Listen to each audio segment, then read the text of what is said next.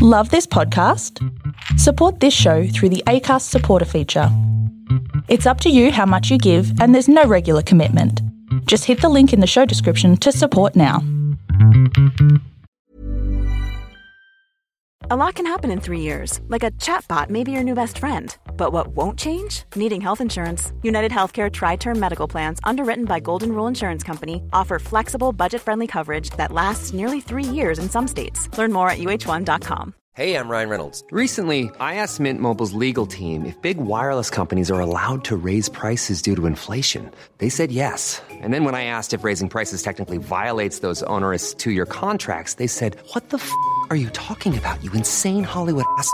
So to recap, we're cutting the price of Mint Unlimited from $30 a month to just $15 a month. Give it a try at mintmobile.com/switch. $45 up front for 3 months plus taxes and fees. Promo rate for new customers for limited time. Unlimited more than 40 gigabytes per month. Slows full terms at mintmobile.com.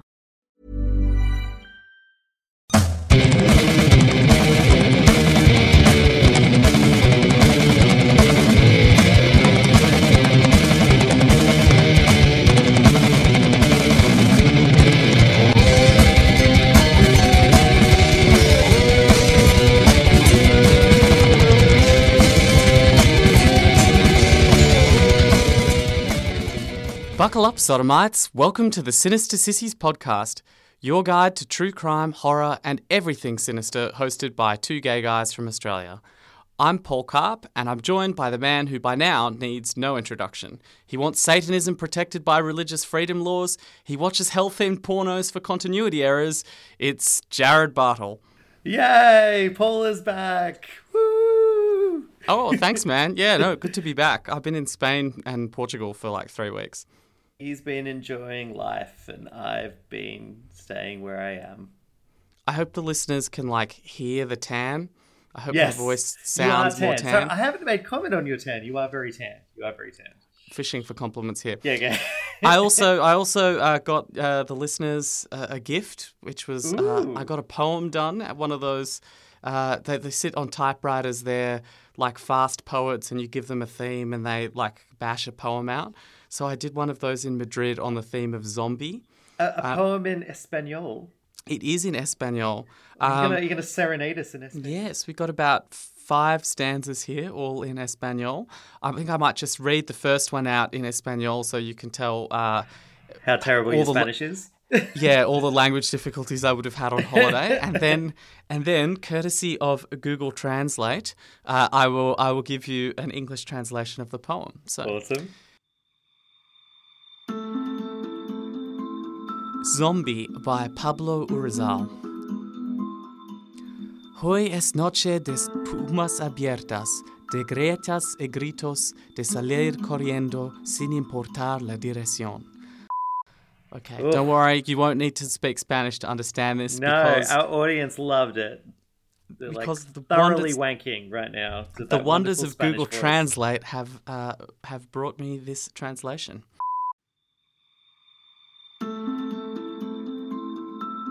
Today is the night of open tombs, of cracks and screams, to run away regardless of direction. Today, the dead rise, looking for redemption, food and meat. Today, there is no wire that cages the swarm of souls in pain. There is no blow or cave to use protection. Today, there is a full moon, thirsty for putrefaction, slow walks against the metropolis.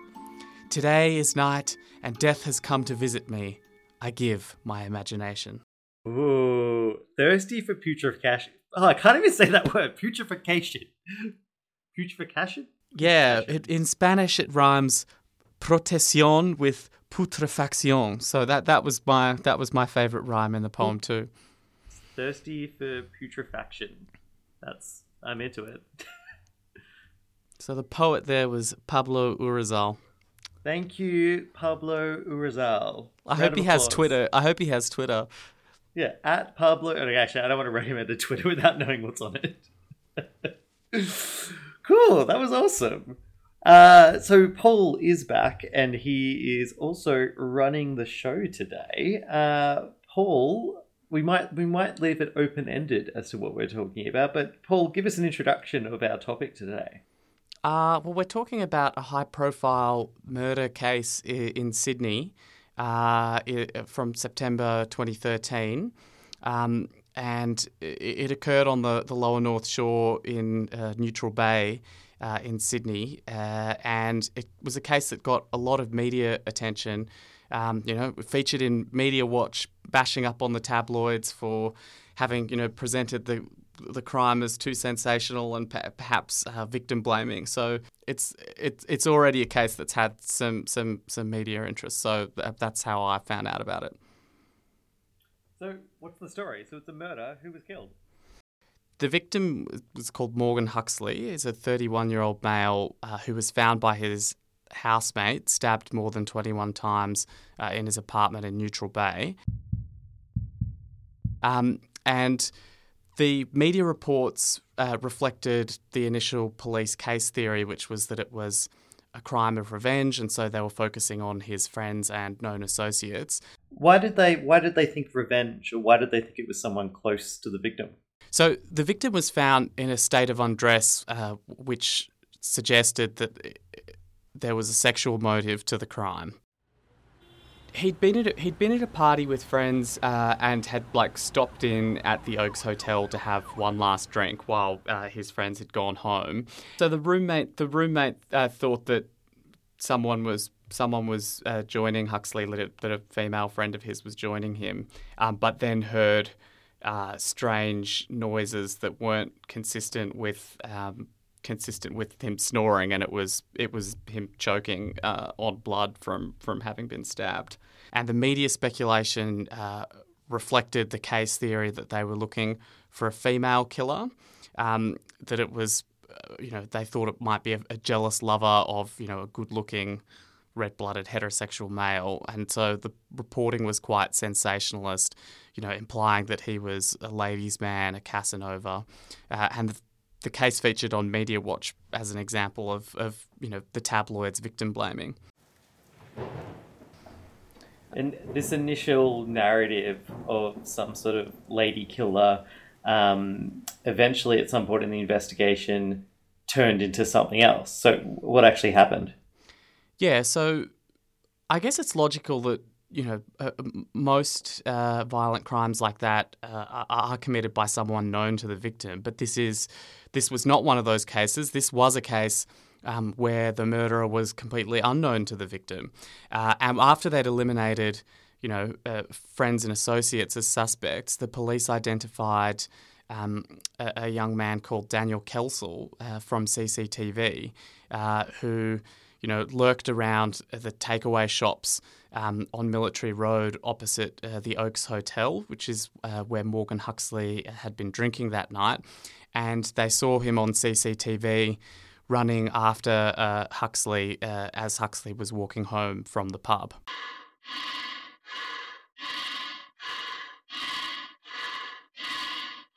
So the theory quickly shifted away from somebody that he knew to this Daniel Kelsall, who it appears almost kind of stalked the victim. So the police called in Kelsall, who they had identified from CCTV, and his first version to police was that he was in the wrong place at the wrong time in being caught on CCTV, but he refused to give DNA or fingerprint samples.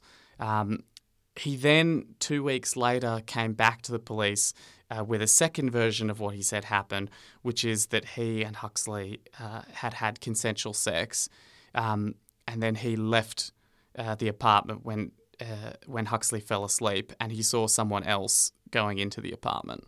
So in a very short period of time, he switched from "I had nothing to do with this. I don't care that you've got me on CCTV. I had nothing to do with this guy," and then one reading between the lines could assume, expecting at some point to be compelled to give DNA evidence, Kelsall shifts his story and starts saying that no, we actually had consensual sex, but that he left him, Huxley, whilst he was going to sleep.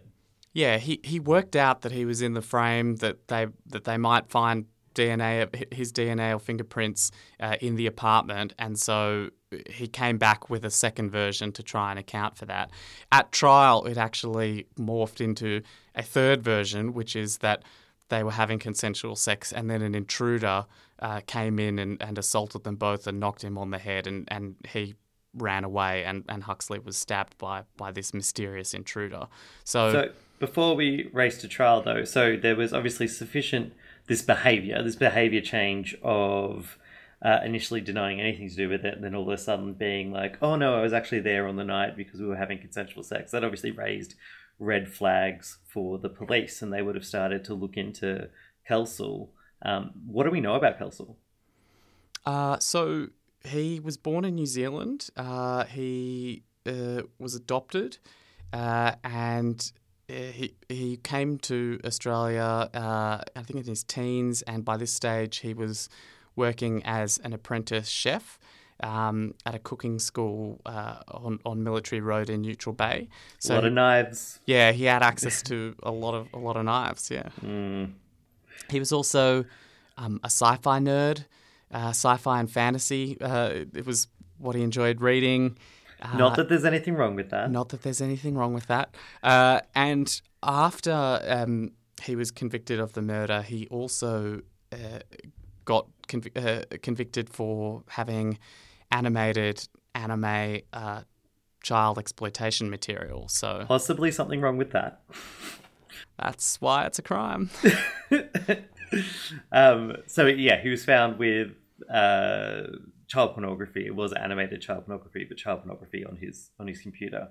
And I think as well, and correct me if I'm wrong, they also found that he'd been visiting kind of gore websites and been watching kind of live violence and things like that. So that kind of raised a few red flags in terms of the investigators.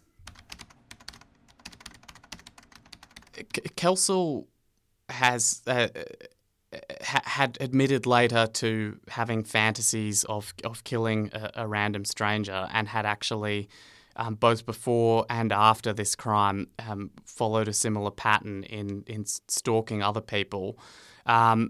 So reminds me of Dharma and the jogger type scenario. Giving it a dry run. Yeah. Ryan Reynolds here from Mint Mobile. With the price of just about everything going up during inflation, we thought we'd bring our prices down. So to help us, we brought in a reverse auctioneer, which is apparently a thing. Mint Mobile Unlimited Premium Wireless. How to get 30, 30, bit to get 30, bit to get 20, 20, 20, bit to get 20, 20, bit to get 15, 15, 15, 15, just $15 a month? Sold! Give it a try at mintmobile.com/switch.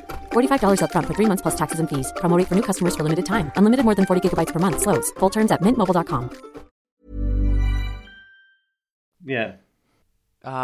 So he was in his early 20s when he, I think 20 or 21 when he committed the murder, and he moved from New Zealand 2 years earlier.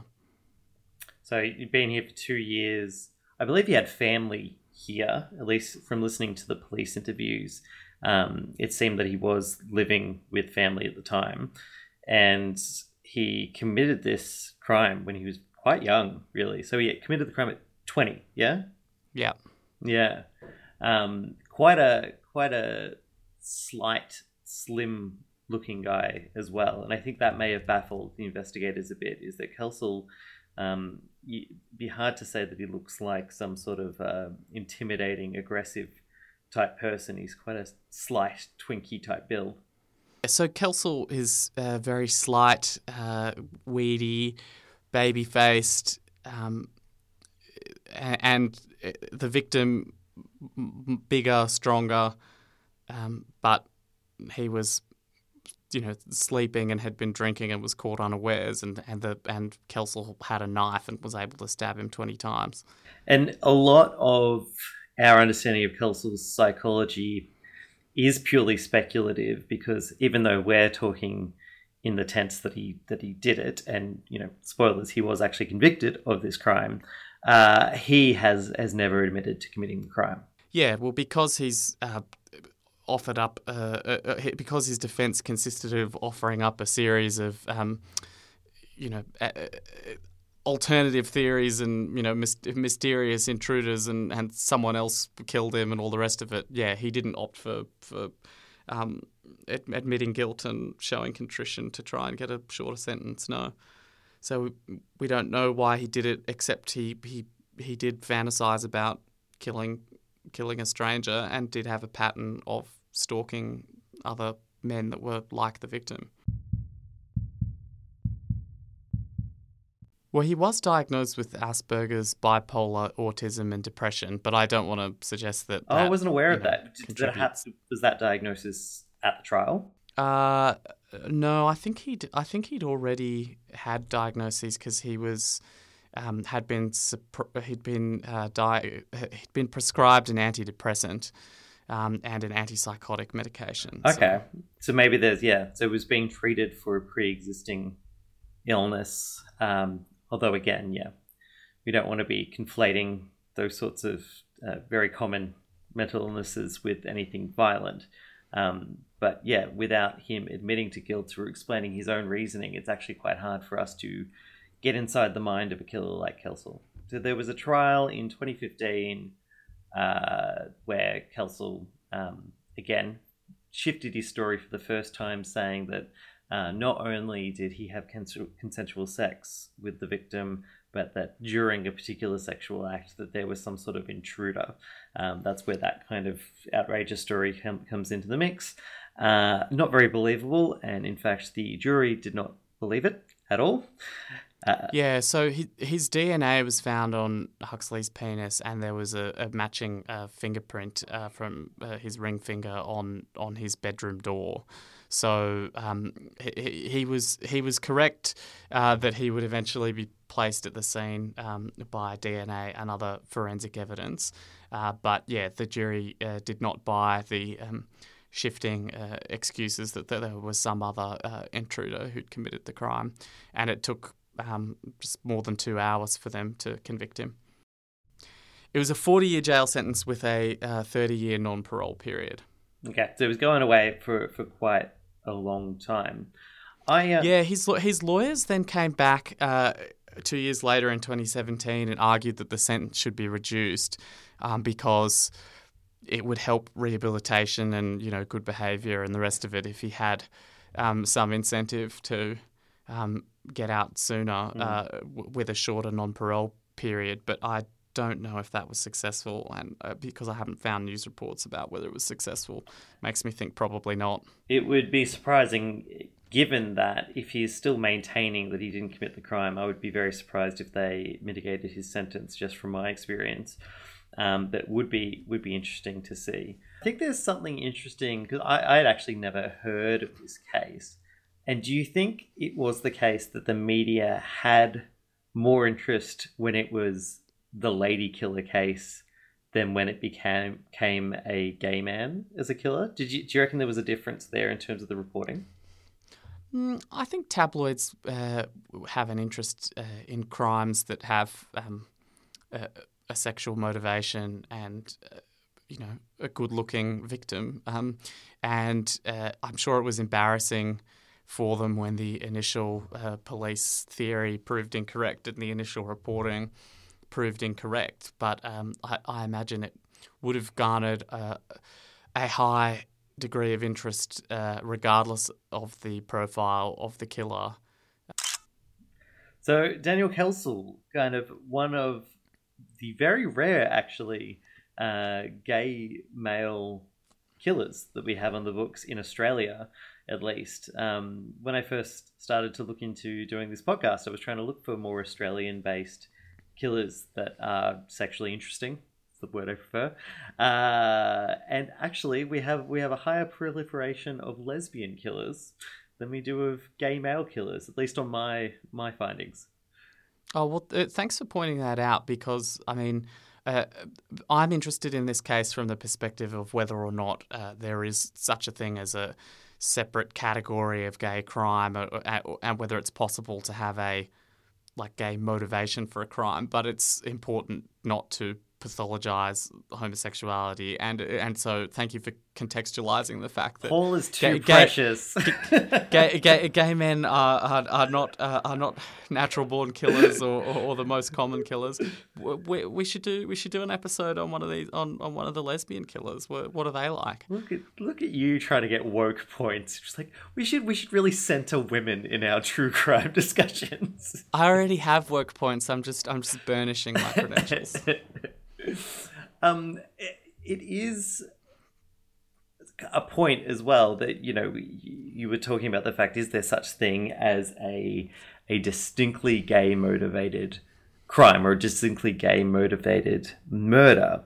I suppose the answer to that in this particular case is yes. If his sexual orientation was the motivation for the sexual violence or the violence in this situation, then that's probably a gay motivated murder. But I don't know if this kind of thrill-seeking, thrill-killing type behavior is any different when it's gay men as opposed to heterosexual men. At least there's nothing in this case that seemed to separate it out from, you know, the unfortunately quite voluminous set of cases that we have of men who target women, heterosexual men who target women and then murder them. There seems to be quite a similar pattern of behavior.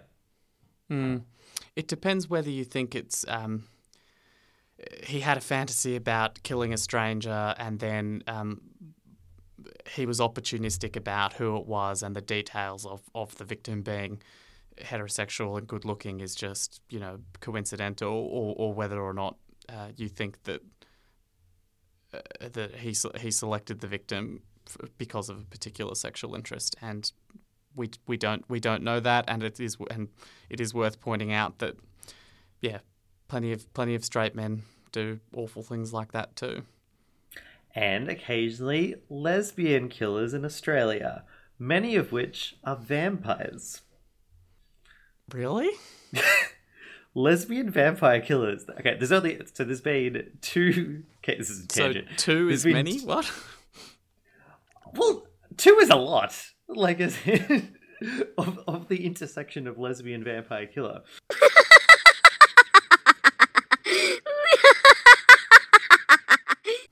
And in terms of what we're going to be doing in future podcasts, I was so intrigued with all that material about Satanism that you brought up when we were talking about Gaal. So can that be our next project? Yeah, absolutely. Hail Satan.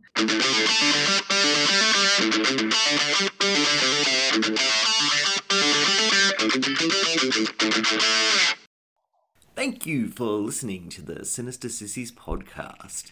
You can follow us on Twitter at Sinister Sissies. You can also follow us individually at Jared Bartle and at Paul_Carp. We've also recently set up a Patreon, so if you like what we're doing and you want to support us, go to patreon.com/sinistersissies. I hope to see you next time, and stay sinister.